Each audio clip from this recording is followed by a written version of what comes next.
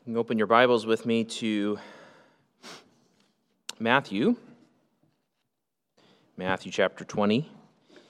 Matthew chapter 20, verses 17 through 28. Matthew chapter 20, verses 17 through 28. And when you find your place, you stand, as many of you already are, for the reading of God's Word. We know when the Scripture speaks, God speaks, and so we stand out of respect for Him.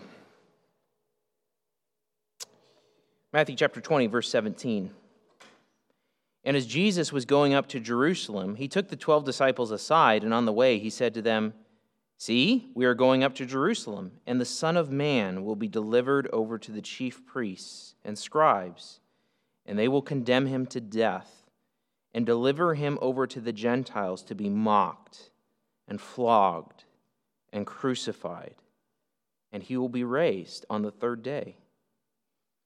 Then the mother of the sons of Zebedee came up to him with her sons, and kneeling before him, she asked him for something. And he said to her, "What do you want?" She said to him, "Say that these two sons of mine are to sit, one at your right hand and one at your left, in your kingdom." Jesus answered, "You do not know what you are asking. Are you able to drink the cup that I am to drink?" They said to him, "We are able." He said to them, "You will drink my cup, but to sit at my right hand and at my left is not mine to grant, but it is for those for whom it has been prepared by my Father." And when the 10 heard it, they were indignant at the two brothers.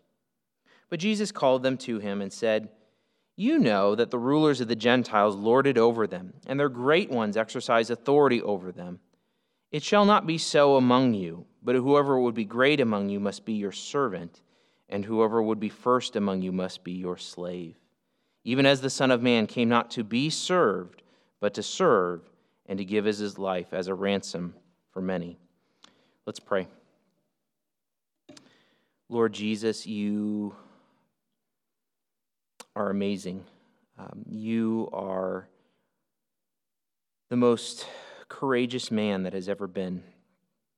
You are the God-man. You stooped to earth to ransom your people, to serve your people. God-serving man. What an incredible thought. Lord, let us be struck by it this morning, and may what you have done change us and how we serve one another. And may you be exalted. Give us clarity this morning. Give us understanding. Change us, we would ask. In the name of Jesus, amen. You may be seated. Well, we continue with that theme in this section of Matthew of value inversion. Value inversion. We've seen Jesus as he has walked from chapter 19 through all the way to where we are now. He has been walking towards Jerusalem. He's headed there. And yet, as he goes, he's encountering different groups. Different people approach him with some sort of request or issue. So we have the Pharisees approach Jesus and ask about marriage and divorce. And he corrects them. He corrects not only them, but he also corrects and teaches the disciples that have imbibed, that have swallowed the same mentality as their culture. And it's the same thing as he goes throughout. We have the rich young man. The rich young man, he was focused on self-reliance, on his ability to barter for eternal life. And Jesus not only corrects him, but then he turns to his disciples and corrects them and is showing that only God through his generosity gives eternal life. It's not about self-reliance, human effort at all. And then we saw last week, kind of related to that same episode, but different. We saw Peter ask, well, what's going to be for us? We've done what the rich young ruler didn't do, what you called the rich young ruler to do. We've done that. So what's in it for us? And Jesus does affirm, there's reward. There's reward there. There's not only inheriting eternal life, there's not only entering the kingdom, but there is reward, and yet he corrects Peter's thinking. What was Peter's thinking? Well, let me compare myself with the rich young ruler, or let me compare myself with another disciple, and based on that comparison, that ranking of relative human effort, ranking of human worth, and based on that ranking, God's going to reward me. And Jesus says, no. It's not about that. It's not about relative human ranking. It's about working tunnel vision. You work, you labor hard as a Christian, motivated by what? Not ranking yourself with one another, but with looking towards the Father's generosity, looking towards the Father's goodness in reward. And we enter a third, or probably more than that at this point, another value that Jesus is going to approach. So we've seen marriage and divorce. God values a one-flesh relationship. We've seen dependence, not self-reliance. Dependence like a little child. We've seen depending on the Father's goodness for reward, not comparative human effort. And now we're going to talk about greatness. Talk about greatness. And then and now, people want to be great. Great. How do people want to be great? We can look around us and we can see, and you can see it in the same context here, that greatness is normally in a fallen world measured by being served. You're great. If you are a great one, you get to be served. And you get to have authority over others. Do you want to be great? Do you want to be great? Now, probably when I ask that question to you all, as good Christians and raised in the church, you're like, no, I don't want to be great. Greatness is bad, and I don't want to be great. I just want Jesus. I want to be humble. I want to be a servant. And those are right mindsets. But what if I told you that the right Christian answer is this, right? I shouldn't want to be great. That's essentially what the right Christian answer boils down to. I shouldn't want to be great. What if I told you that that's not the right Christian answer? What if I told you that that the Bible and Jesus has nothing against pursuing greatness, but that what's at issue is how you pursue greatness and how that greatness is measured? That's really what's at issue this morning. Jesus is going to subvert another cultural value, a cultural value then and a cultural value now, about greatness, and he's going to turn it on its head. He's going to turn it on its head for his disciples, and he's going to turn it on its head for us. So the main idea of our text this morning is this: pursue greatness. Do it. Pursue greatness. It is right and it is good to pursue greatness. But pursue greatness in the future kingdom by serving the church like the Son of Man. Pursue greatness in the future kingdom by serving the church like the Son of Man. And what we're going to see in the text as we walk through it is we're going to see 3 instructions for how to pursue greatness in the kingdom. 3 instructions. And so first, what we look at is in verses 17 through 19. And the first step, the first instruction for how to pursue greatness is to listen to Jesus' plan of service.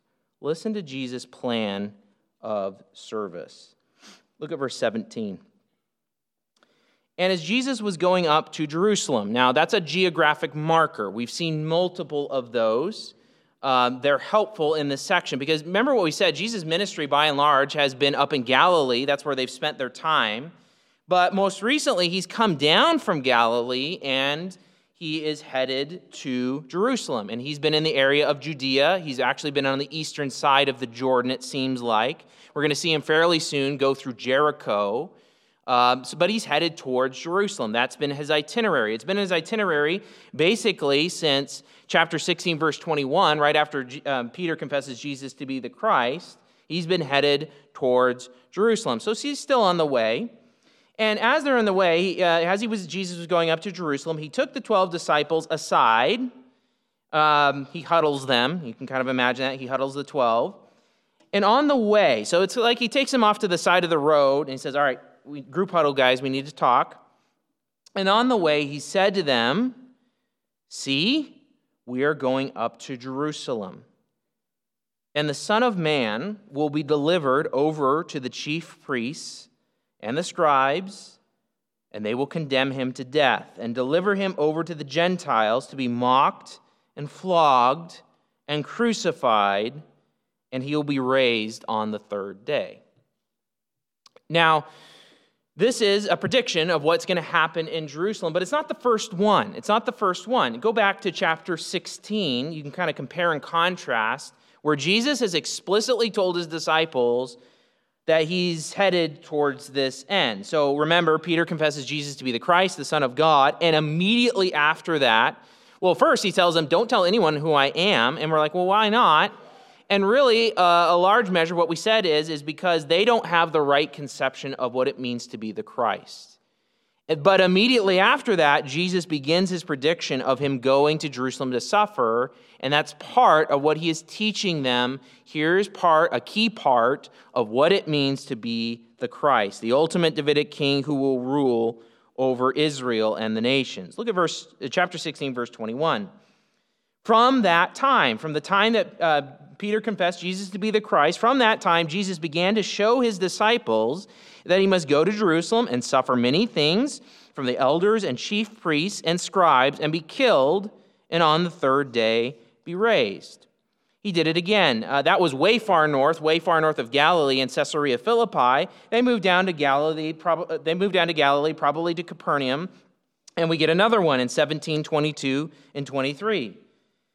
17:22, as they were gathering in Galilee, Jesus said to them, the Son of Man is about to be delivered into the hands of men, and they will kill him, and he will be raised on the third day. And they were greatly distressed. So whenever you got a repetition like that in the narrative, you're kind of invited to compare and contrast what's happening. Notice each time, including the time we're reading this morning, that Jesus makes this prediction, he predicts essentially being handed over to people of some sort or another, suffering, dying, but always at the end, it's to be raised on the third day. But you will notice in the section this morning, in verses 17 through 19, or particularly 18 through 19, where Jesus is telling them this, it's the most detailed it's been. It's the most detailed. Look at the sequence here. Verse 18, chapter 20. See, we're going up to Jerusalem, and the Son of Man will be delivered over to the chief priests. The idea is he's going to be handed over. He's going to be handed over. It doesn't explain who's going to do that, but it does explain that the Son of Man is Jesus. He's referring to himself as the Son of Man. He's going to be handed over to the custody of the chief priests and the scribes. Now, the chief priests and the scribes are those who are in charge of the temple in Jerusalem, the religious authorities connected with the temple. They are the ones that have kind of authority in Jerusalem. So he's the Son of Man. Jesus is saying, I'm going to be handed over to the chief priests and the scribes, and they will condemn him to death. They're the ones who get to judge religious matters, Jewish matters. They have a level of jurisdiction even under Rome, and so they're going to, the result of him being handed over to this leadership, this temple leadership, is they are going to sentence him to death. But the issue is, at this time, Rome is the one in charge. So Rome grants a little bit of autonomy to Israel and to the religious leaders, but you couldn't, at this time, the Jews did not have the ability to mete out capital punishment. They could not execute people. They had to ask Rome's permission. And so it kind of makes sense. In a sense, if you hear that someone sentenced someone to death, you would expect, the execution's coming next. But that's not what happens next. What happens next is, verse 19, he's now going to be delivered over to the Gentiles, to the nations. But specifically, and in the context, it makes sense that he's referring to the Romans. Rome is in charge. They have jurisdiction. They're the ones that can have to approve capital punishment in the execution. So kind of strangely, it's like, he's handed over to the Jews, and then he's handed over from the Jews to the nations, to Rome. And then what's the result of that going to be? Mocking, flogging, and crucifixion. We've talked about crucifixion a lot. It is a Roman punishment, not a Jewish punishment. It is a Roman punishment. It is designed to be maximally shameful and maximally painful. We've talked a lot about crucifixion. Normally, the one who's sentenced, they carry their crossbar, the crossbar of the cross of the T that makes the cross through town. They would often wear a placard describing their crime on the front. And normally, it was slaves and barbarians, the lowest of the low that get crucified. State criminals, state rebels. Not a Roman citizen. And you notice this is the first time Jesus explicitly mentions crucifixion. The other times it's been kind of general, like he's going to be handed over, there's going to be suffering, he's going to die. But now it's very, very, very explicit. It's very, very detailed. It matches exactly what's going to happen. And we understand that because Jesus is the God-man. He knows what's going to happen. This has been his mission. He knows he's headed here.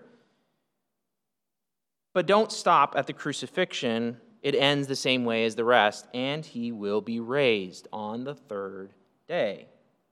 So Jesus lays out his itinerary. It's the same. It's the most detailed it's been, but it's the same thing that he's been saying since chapter 16. He's done this. As he's moved from Galilee down to Judea, heading to Jerusalem, he knows this is what he's headed towards. Now the question is, why does he keep taking the disciples aside and telling them this? Now, they're not happy about it. Chapter 16, after Jesus makes his prediction in verse 21, what happens next? Peter takes Jesus aside and he rebukes him, right? Because Peter doesn't have a place in his mind for a suffering Messiah. The Messiah is going to be the king. He's going to kick out the Romans. He's going to rule over Israel and the nations. What's this deal about suffering? What are you saying, Jesus? Or even in chapter 17, when he makes his prediction, how does it end? The disciples are greatly disturbed. The idea of a suffering Messiah, not an exalted Messiah, is greatly disturbing to them. And it doesn't record their response here, but we understand that's been their response. Why is that? Well, like I said, they have this conception of what the Messiah is going to be and do, and they don't want to hear Jesus talk about suffering. Why does Jesus keep bringing it up? Well, he's teaching them. He's teaching them, here's what it means to be the Christ. Here's what it means to be the Christ.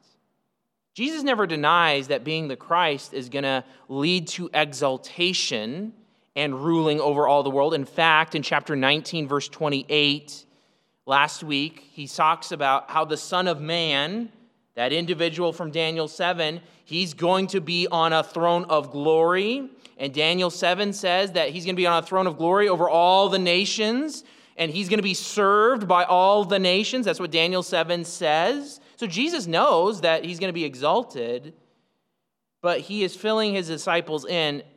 But there's this huge component of what's the path to get there? What's the path to get there? And part of the path to get there, part of the essential function of the Christ is doing what Jesus is doing in suffering and dying and rising again. And really, he's setting them up. He's setting them up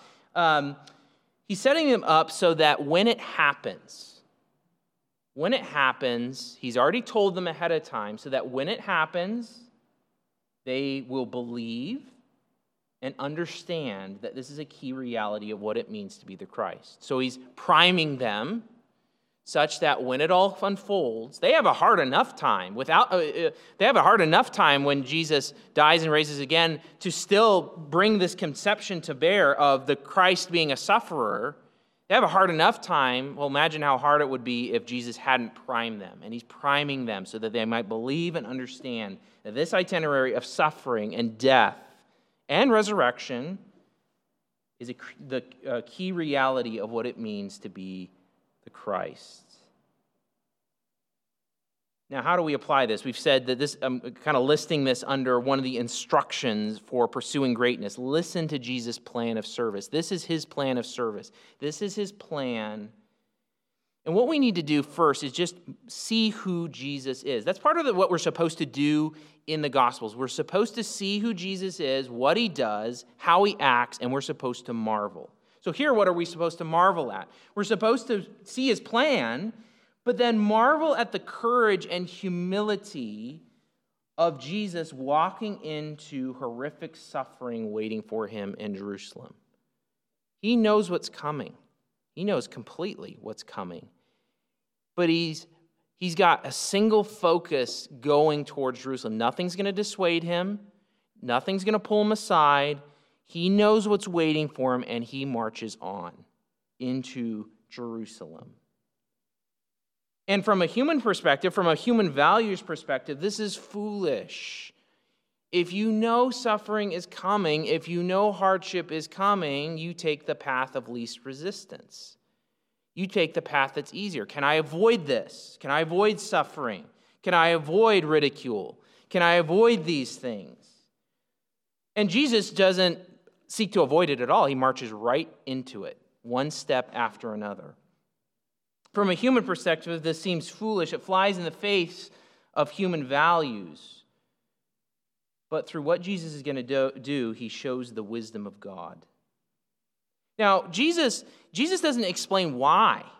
He just said he's going to suffer and die and rise again. But there's no explanation as to why this is going to happen. But he is going to answer that question by the time we get to verse 28, even before he heads to suffering. But part of the setup for what we're going to talk about of pursuing greatness and what Jesus is going to tell his disciples about how to pursue greatness, this is the setup. You need this backdrop to see Jesus' plan of service, to be able to understand what he says in the next couple sections. So first, we've seen we need to listen to Jesus' plan of service. If you want to pursue greatness, you got to start with listening and seeing Jesus' plan of service. But next, here's your next instruction for pursuing greatness in the future kingdom.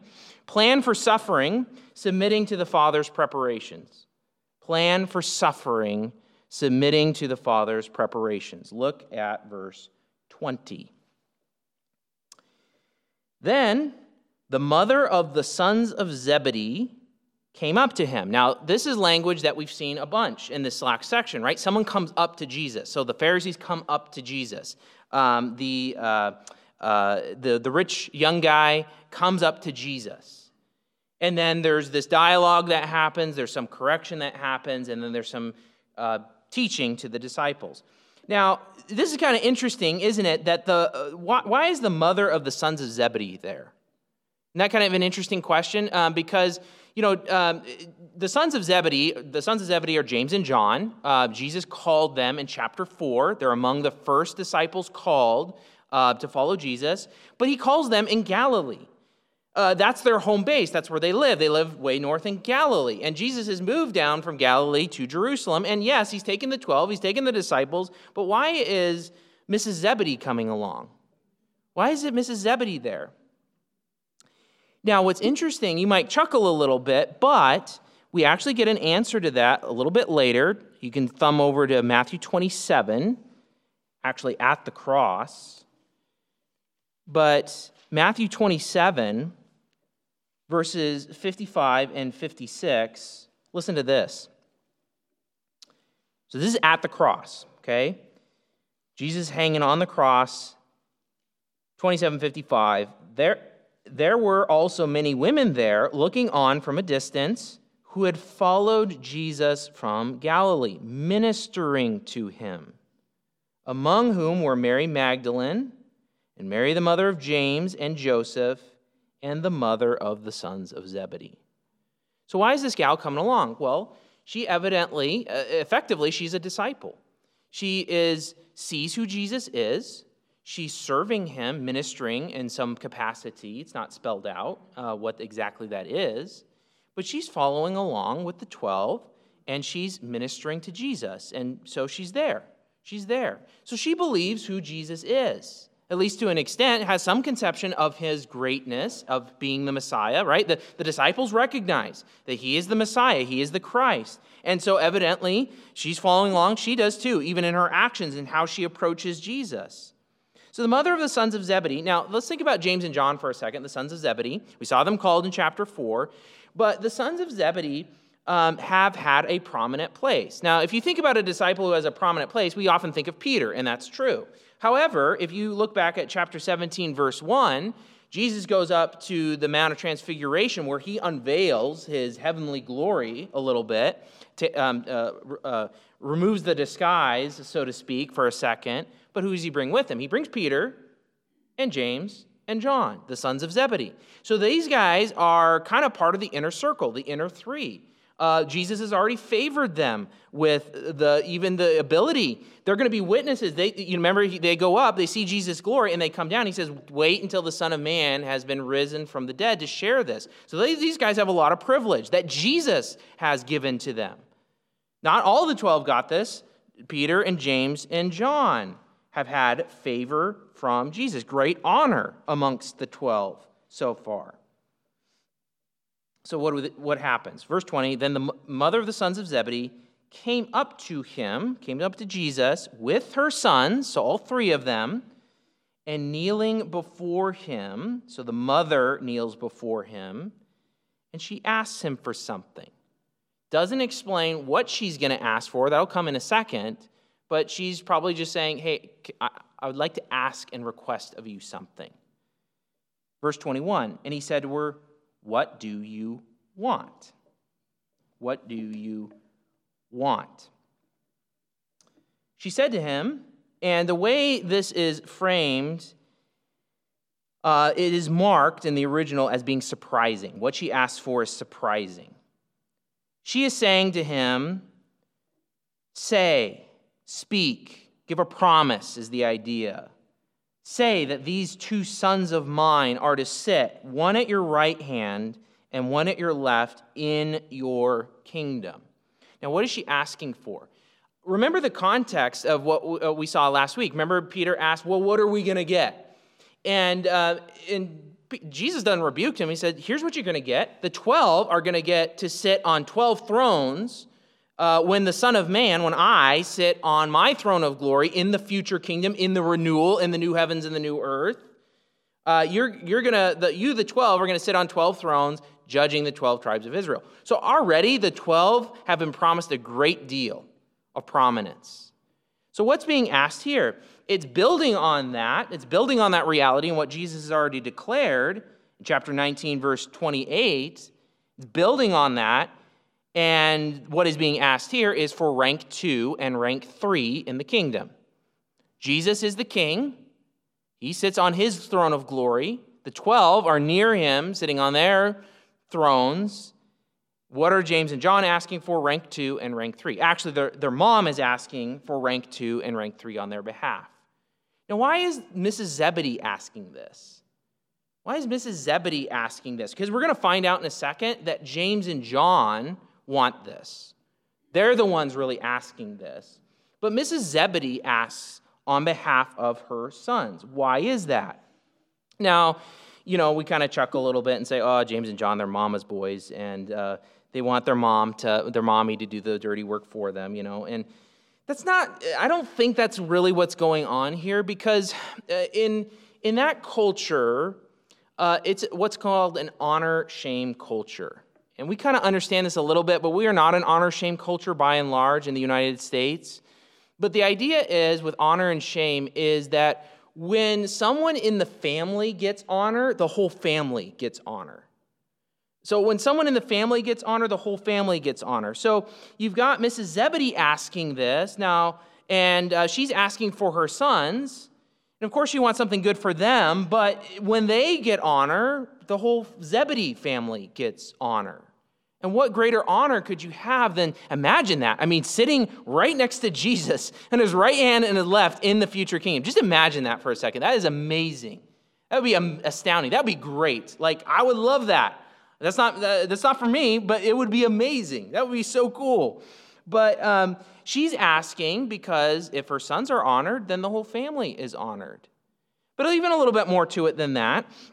You see, in the scriptures, you will notice oftentimes that women have a great deal of sway over rulers. That gals will come along, whether it's a mom or someone else, and they will appeal on behalf of a ruler for something. And the general tone is that they bend the ear of the ruler. They bend the ear of the ruler. They have a great persuasion, and that seems to be some of what's happening here as well. She's asking on behalf of her sons for rank 2 and rank 3 in the kingdom. They know they're going to be on the 12 thrones next to the Son of Man sitting on his throne in the future kingdom. They want rank 2 and rank 3. And already, there's some warrant for this, because Jesus only took Peter and James and John up to the Mount of Transfiguration to see Jesus' glory. So this is, in some sense, not an unreasonable request, and yet the timing is horrible. It's terrible. I think this is part of the reason her speech is marked, her request is marked. Jesus just talked about suffering and dying, being mocked, flogged, crucified, and yes, there is the bit about the resurrection, but the timing is terrible. Timing is terrible. It just seems so insensitive. So what are they thinking? Well, at the very least, they're thinking there's going to be some sort of showdown in Jerusalem. And yeah, maybe there's going to be some suffering. They don't deny that Jesus is going to suffer. In fact, he's going to allude to it here in a second. They have recognized that. But they just kind of think that, well, maybe the resurrection thing, it's all going to work out, and the kingdom's still going to come. And it's going to come soon. So we better, before this showdown happens, before the kingdom comes soon, we better, try to get, a promise for our ranks before the kingdom gets established. But still, it's insensitive, it's bad timing. How does Jesus respond? What are they seeking? They're seeking rank, they're seeking privilege, they're seeking greatness. They're seeking greatness in the kingdom. And no doubt to whoever those thrones would go to, that is a great and awesome position and desirable. What does he say? Verse 22. Jesus answered, "You do not know what you're asking." Now, what does he mean by that? You don't know what you're asking for. Certainly they know they're asking for great prominence and great honor, but the magnitude of the request is huge, right? It's like a little kid coming and asking, "Daddy, will you buy me a car?" 5-year-old kid, like, "Daddy, will you buy me a car?" You don't know what you're asking, son. It's that, there's some of that. It's just a naive request. You don't know what you're asking for. Yet, what does Jesus go to? He doesn't just say, "You don't know what you're asking for. Be quiet, get back in line, let's keep going towards Jerusalem." He doesn't do that. What does he do to kind of unfold what he means by saying you don't know what you're asking?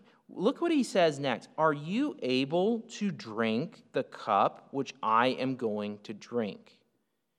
Now, what does he mean by that?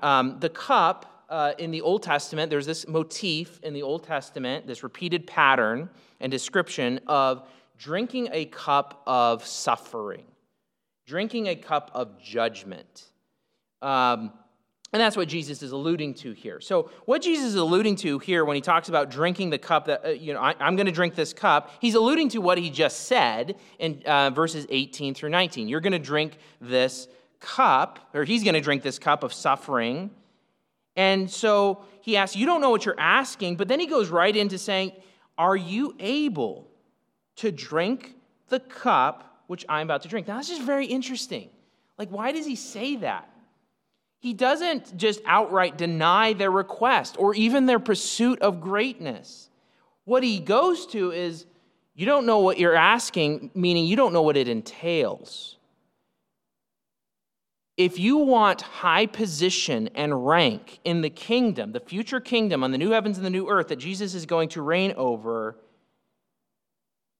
well, effectively what he's saying is you've got to be able to drink a cup of suffering. Think about how this works. Who has the highest rank in the kingdom? Well, Jesus does. He's the king. He's the Son of Man, who's described in Daniel 7, 13, and 14. He has the highest rank, but what's the path to get there? Drinking a very deep and bitter cup of suffering.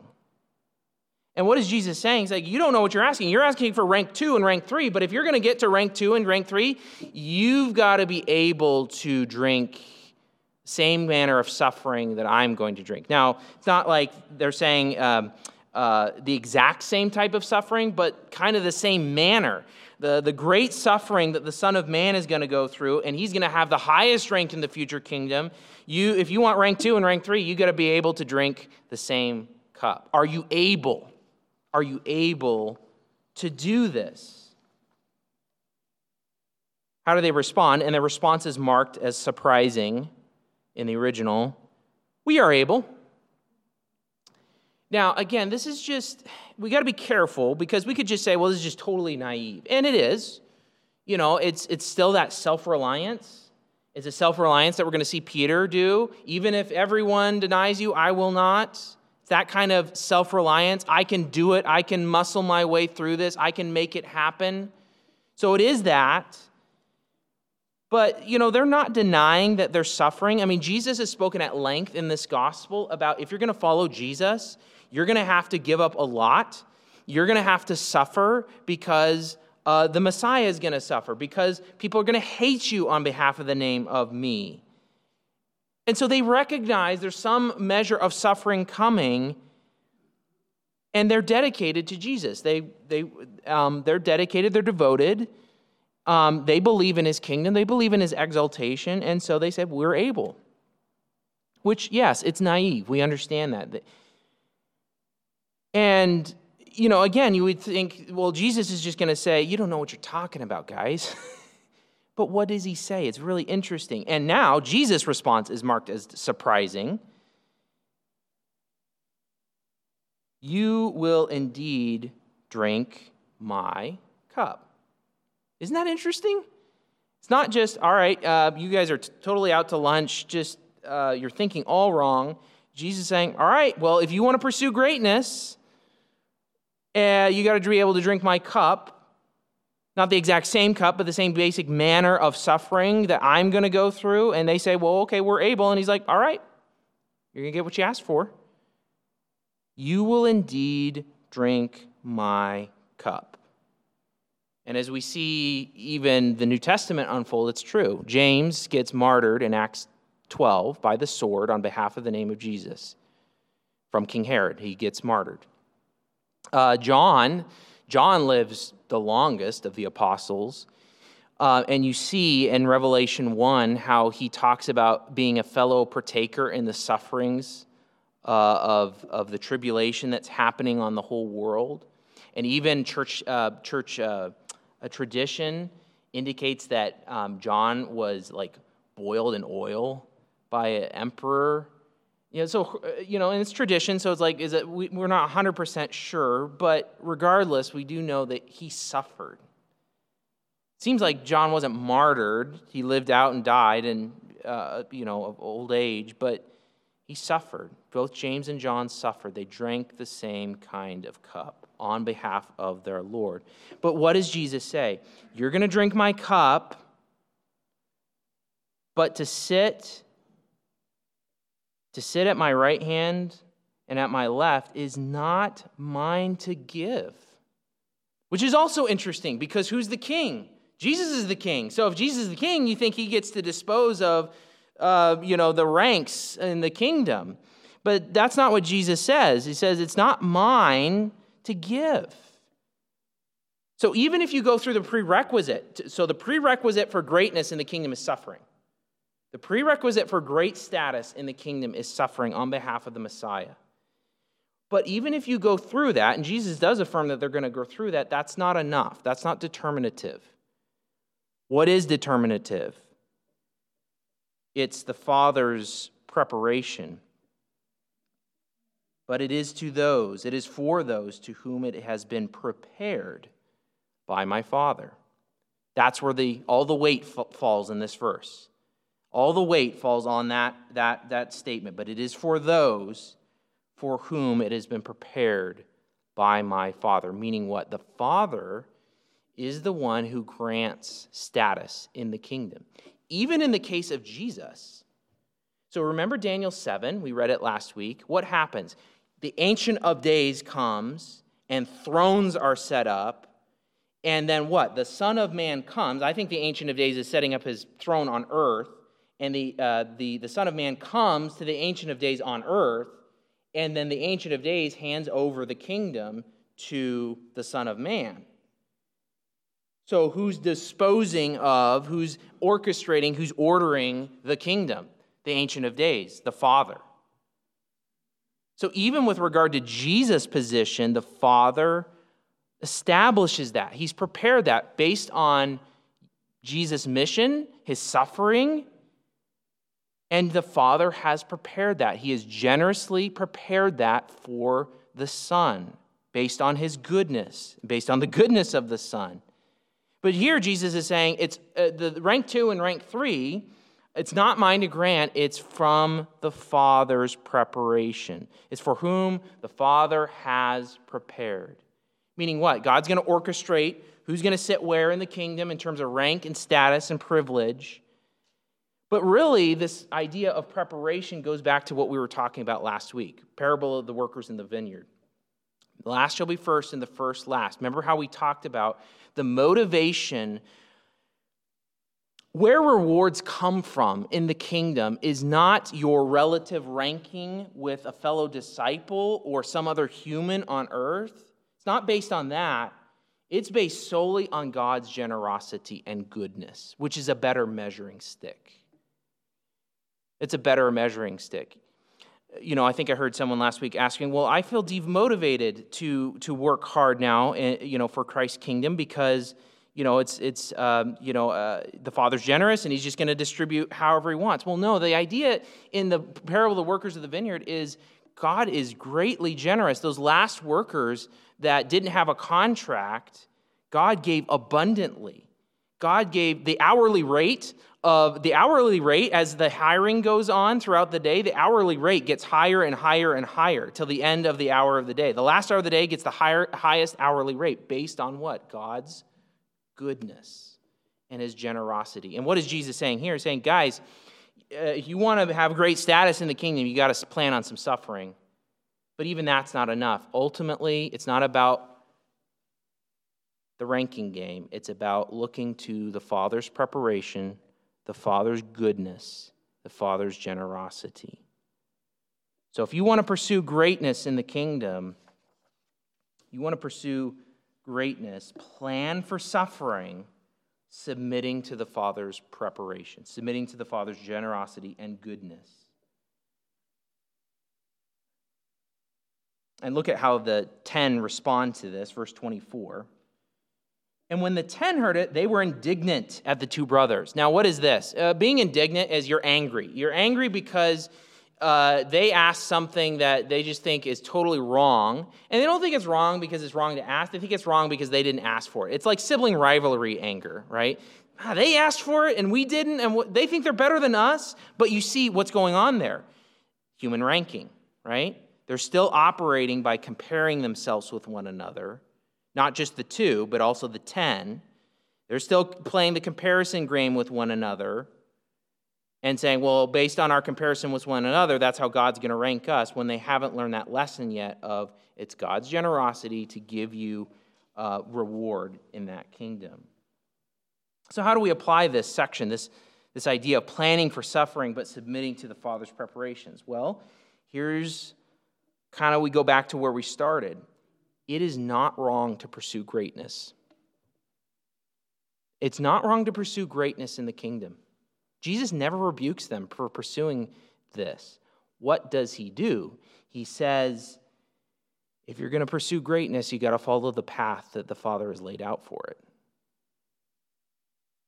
The path for Jesus is suffering. The path for his followers is suffering.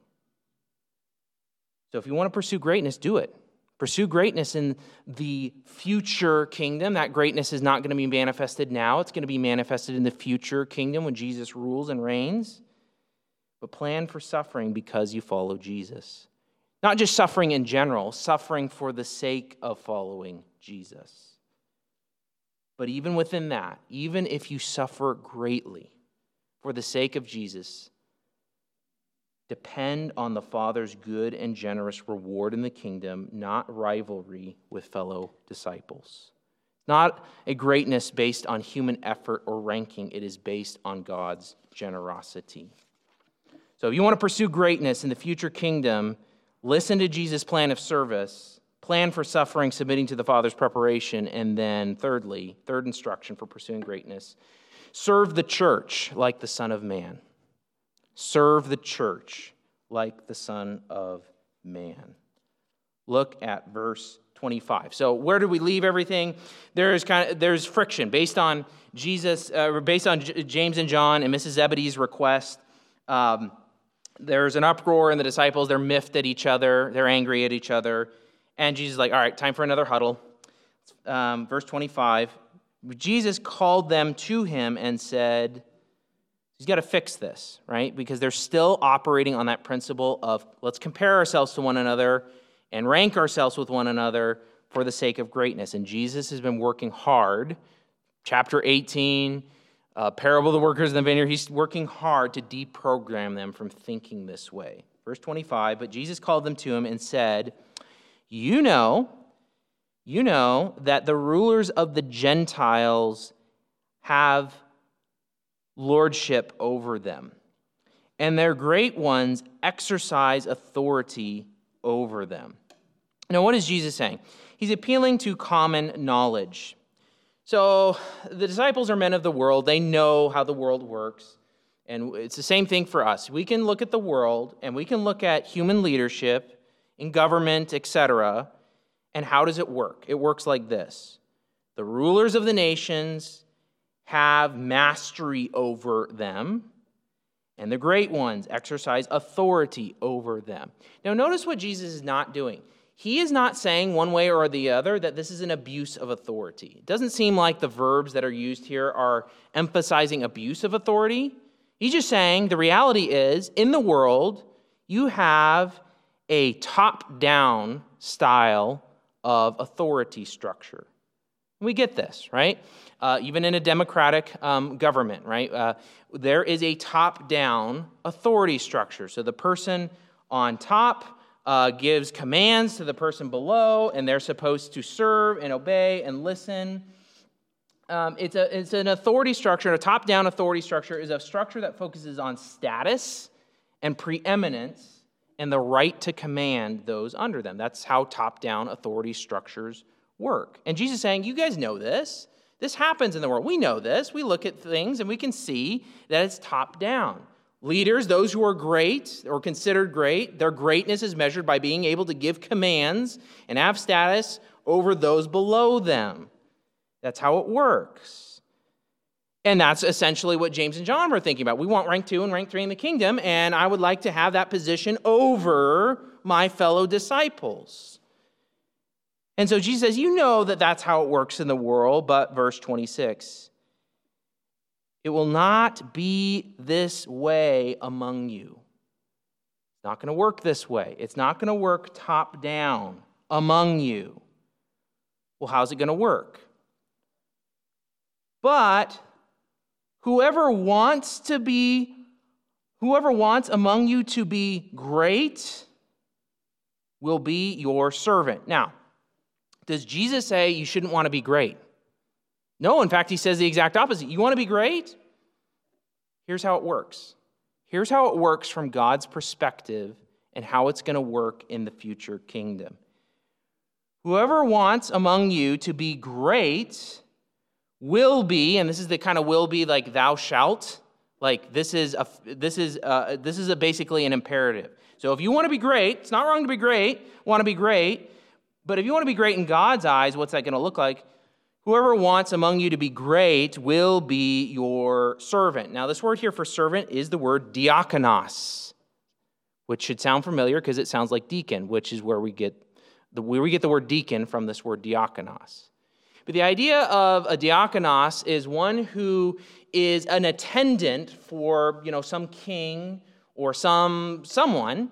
The diakonos serves. This word kind of focuses on the action of serving. So, you're a king or a ruler or have some authority, and you have an attendant. You have someone that's going to run errands for you. You have someone who's going to do your bidding. That's the idea of a diakonos, whatever that looks like. So we could say service. Whoever wants to be great with you will be your servant. Now, follow this here. Who is the servant serving? He's not serving Jesus. He's serving the you, which is a plural you in the original. This is where our English language is difficult because we have to say y'all if we want to do that, right? Whoever wants among you disciples, whoever wants among you disciples to be great, well, you're going to be the servant of the disciples. You're going to be at the disposal of the disciples. You're going to be laboring as an attendant for the disciples.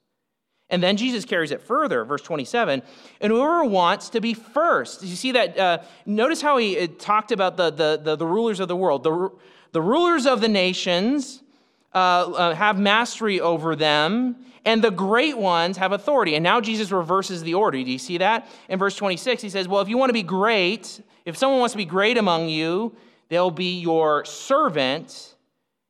And now whoever wants to be first among you, have the first rank, will be your slave. This is the word doulos. It is a slave. It is someone who is owned by another. And yes, they're going to carry out a lot of the same functions as a diakonos.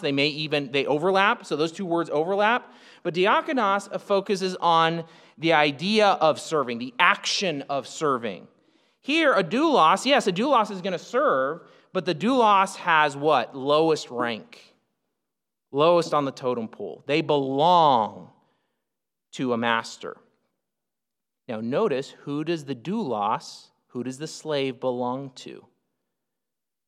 Whoever wants to be among you first will be your, plural, referring to the disciples, slave. This is bottom-up authority structure. Jesus is saying, you want to be great, you want to have rank, you want to have position, where? In the future kingdom. Then what is it going to look like now?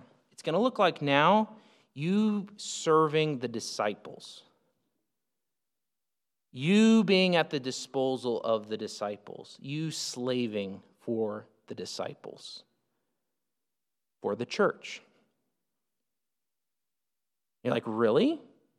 Well, Jesus helps us out here because he backs up what he just said with verse 28. Just like. So now Jesus is drawing a comparison. That instruction I just gave you, it's just like this. It's just like the Son of Man. Just like the Son of Man came not to be served, but to serve. Now, what's interesting here, those two words for serve right there, they're a verb, but they're like the verbal form of diakonos. So he's alluding back to what he just said. The Son of Man came not to be served, to have attendants attending him as the king, although he has that right, but what? To serve. And to give his life as a ransom in behalf of many. Now, this is very fascinating because Jesus uses the title Son of Man. And we've seen when Jesus uses the title Son of Man, he's thinking of Daniel 7. Go back to Daniel 7 briefly. Daniel 7. Daniel 7, 13, and 14. They're the kind of the pinnacle. So the Ancient of Days has set up thrones. He's there. God is there. Daniel 7, 13, and 14. I saw in the night visions, and behold, with the clouds of heaven, there came one like a son of man, and he came to the Ancient of Days and was presented before him. And catch this, and to him was given dominion and glory and a kingdom that all peoples, nations, and languages should serve him. His dominion is an everlasting dominion which shall not pass away, and his kingdom one that shall not be destroyed. So the Son of Man, the destiny of the Son of Man is to be served. The destiny in the kingdom, in the new heavens and the new earth of the Son of Man is to be served. He will be served. When is that greatness and that status going to be manifested? In the future. But in Jesus' first coming, in the coming of the Son of Man first, as he is, as Jesus of Nazareth, as we see him here in the text, he came not, first time, he didn't come to be served, but to serve. So now Jesus is elaborating on his whole mission. Why did he come? If he's not coming to take up the reign of the Son of Man yet, why did he come? He came to serve. Not to be served yet, he will be served in the future, but to serve and to give his life as a ransom for many. What is a ransom? A ransom is an amount that gets paid to release someone else from captivity. A ransom is something that gets paid to release someone else from captivity. And Jesus is saying, I'm going to give my life as a ransom in behalf not just of one person, but of many. And this language here at the end brings up another Old Testament passage. It's really interesting. He's alluding to Daniel 7, and he's also alluding to another Old Testament passage where there is a suffering servant. Turn to Isaiah 52.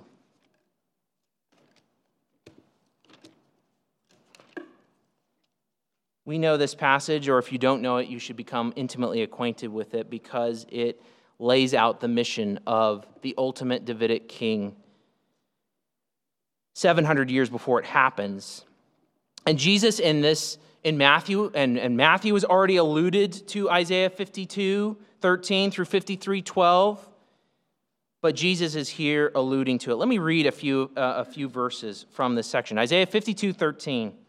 Behold, so this is God speaking. Behold, my servant shall act wisely. He shall be high and lifted up and shall be exalted. That sounds like Daniel 7 a little bit, doesn't it?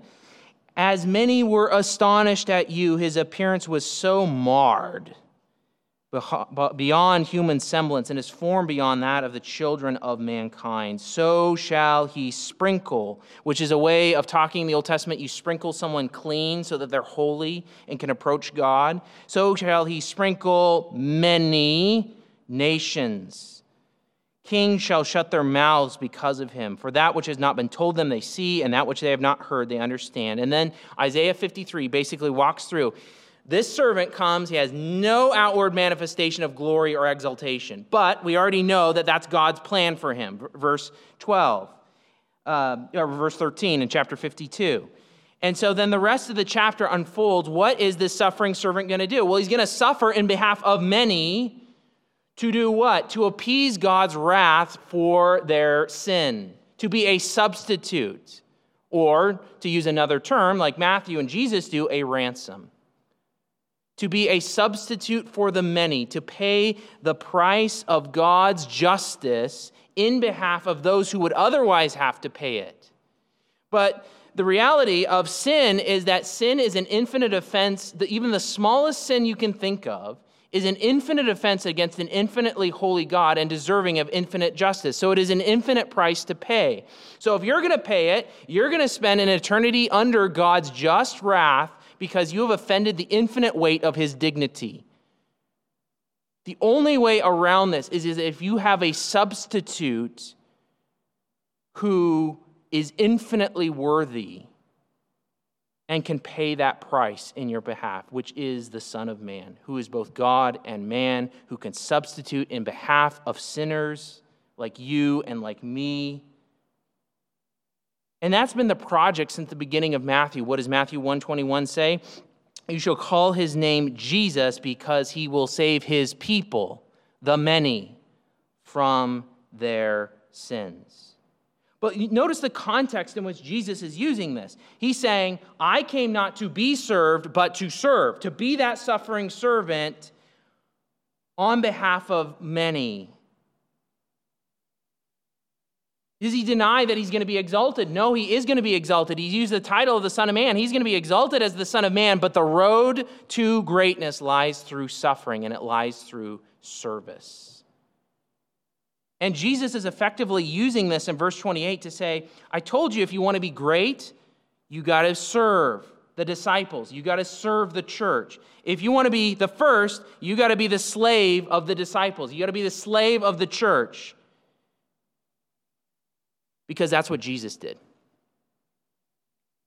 Jesus became a slave the lowest of the low, to go through the most humiliating death imaginable to serve his people, to do the hardest, most gruesome, most difficult amount of service that could possibly be imagined for the sake of the church, for the sake of his people. And how is that going to work out for Jesus? Well, he has, even as Isaiah 53 says, he's even after death, he's going to see light. He's going to divide the spoil with the many. So greatness is coming for Christ, sitting on the throne in a renewed creation over the earth, but he will spread those spoils with a people. But what's the path? The path is service. Service for the disciples.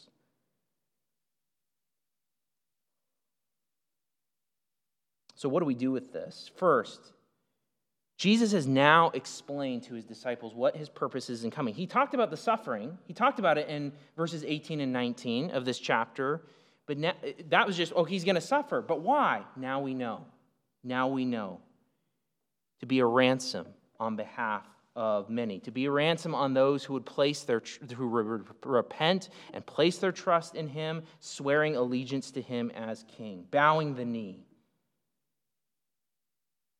Jesus is clear about the purpose of his first coming, to deal with his people's sin as the suffering servant, such that they could draw near to God.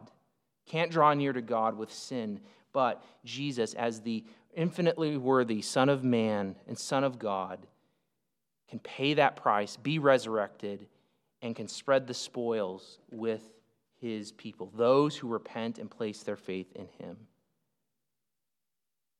That's what he did. And he served you. If you are in Christ, if you've placed your faith in Christ, he served you.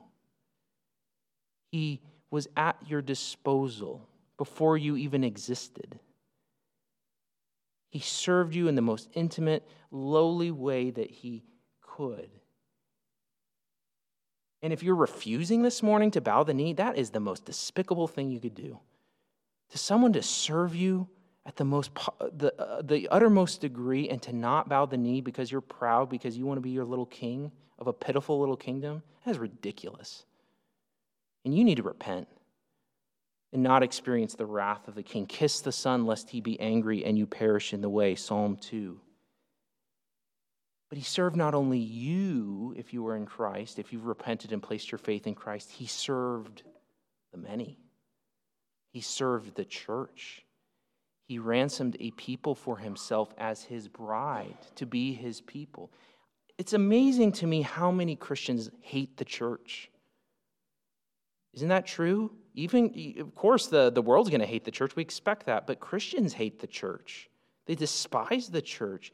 Jesus loves the church and serves the church. Of course he knows it's broken. Of course he knows it's a filthy bride. But he served her and has loved her. And you are unwilling to do what the Son of Man did, to serve and love his church? That's what he is holding out. The gospel motivates service to the church because he served you and he served the many. So you also serve the many. Jesus' service and how his greatness will be displayed in the kingdom should be your motivation and model for pursuing greatness in the kingdom. Pursue greatness. Do it. It's right and good to pursue greatness, but do it in the way that Jesus does. Jesus doesn't say pursuing greatness is wrong, but it does not happen the way humans pursue greatness. Not top down, but bottom up. Not exercising authority over to take from those below you to elevate yourself, but instead to be under those and to give and to serve for their benefit and for their good. Serve and be the slave of the church if you want to be great in the kingdom. And here's the reality. It's amazing how many people in Faith Bible Church serve. And they serve hard. And they serve long. And they are persistent. I just think of the music team. Every week, same people working hard to do songs, to lead us in worship. And they are serving us to help us worship the Lord. And there are people that take meals to others who have just had a baby or in the hospital or having some sort of difficulty in life. But here's what service in the church is all oriented around. It is the tangible acts of service to one another. But ultimately, all service in the church boils down to this, to helping one another to follow and love Jesus Christ.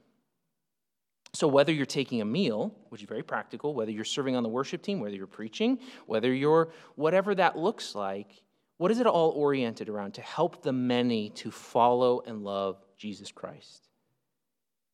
Sometimes we think of serving in the church as like I got to serve in a ministry. I got to serve in a formal kind of ministry. So if you're going to serve in the church, you're going to serve on the tech team, or you're going to serve on the music team, or you're going to do something else along those lines. I'm going to serve in the nursery, or I'm going to serve in Sunday school, or whatever that might be.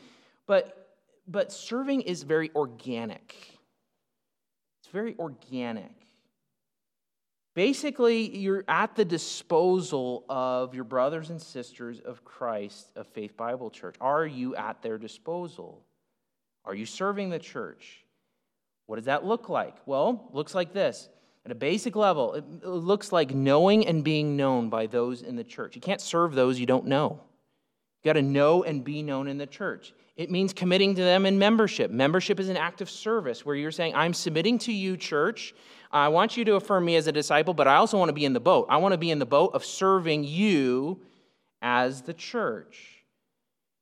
Serving looks like being involved in discipleship groups so that you can know and be known, so that you can pray for your brothers and sisters in Christ. Serving looks like being involved in prayer for the church.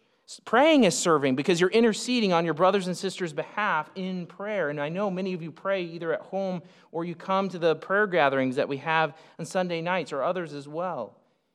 Essentially, you can serve just by engaging with others, seeking to help them know and follow Jesus Christ. You can serve them tangibly, and you ought to serve them tangibly, like we've said, but it's helping one another, knowing and being known, helping one another to follow Jesus Christ. Now, I will say we do have tangible needs here at Faith Bible Church. We have needs for the music team. We have needs for taking meals. We have needs for the church building and grounds. We have need for many different things. But what's it all motivated by? What's it all geared for? Because we love Christ, because Christ has served the church and loved us, we love others and we serve others. We take initiative. Servants take initiative.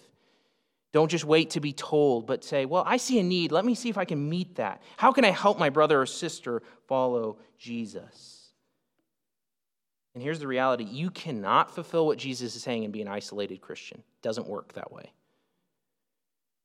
You may have a lot of knowledge.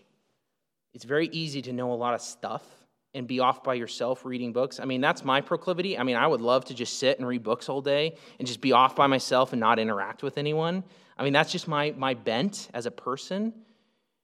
But that would be worthless. I could know all the stuff, but if I'm not serving others with it, if I'm not knowing and being known, if I'm not engaging and loving, it doesn't mean anything. You can't fulfill service and be an isolated Christian. You got to be engaged because that's what Jesus did. And if you serve in this way, you pour yourself out for the church, you pour yourself out for Faith Bible Church, it will look foolish and wasteful to the world. Why are you spending so much time with those people? Why are you spending so much time meeting practical needs? Why are you spending so much time on one-on-one discipleship? Why are you spending so much time praying? It's just going to look wasteful to the world. But what do we look forward to? We look to the Father's assessment and to his generosity and to his goodness and to his reward in the future for his people. Pursue greatness in the future kingdom by serving the church like the Son of Man. How do you do that? Well, you listen to Jesus' plan of service. You plan for suffering, submitting to the Father's preparations, and you serve the church like the Son of Man. Let's pray. Lord Jesus, we thank you. We thank you for serving your people. It's beyond comprehension, love beyond degree. Oh, Lord, grip our hearts by it. Grip our hearts by it. And Lord, if there are any in this room who have not bowed the knee, who are in stubborn, rebellious, arrogant disobedience, I pray that you would humble them before they are humbled at the day of judgment. Lord, that they would bow the knee and surrender in repentance and faith, and going public with that faith, O Lord God, before the church. Lord, for those of us who do know you, we thank you so much. We thank you for being the ransom for our sins so that we could draw near to you, so that we could draw near to a holy triune God for all eternity and a new heavens and a new earth. We thank you and we praise you, and we long for that. Lord, give us hearts of service. Give us hearts to serve one another. I thank you for all the people that do serve here at Faith Bible Church. Lord, day in and day out, week in and week out, laboring for the good of your people. Help us to labor out of joy, out of love for what you have done for us. Because you have served the church, help us too. And we ask these things and pray them in the name of Jesus. Amen.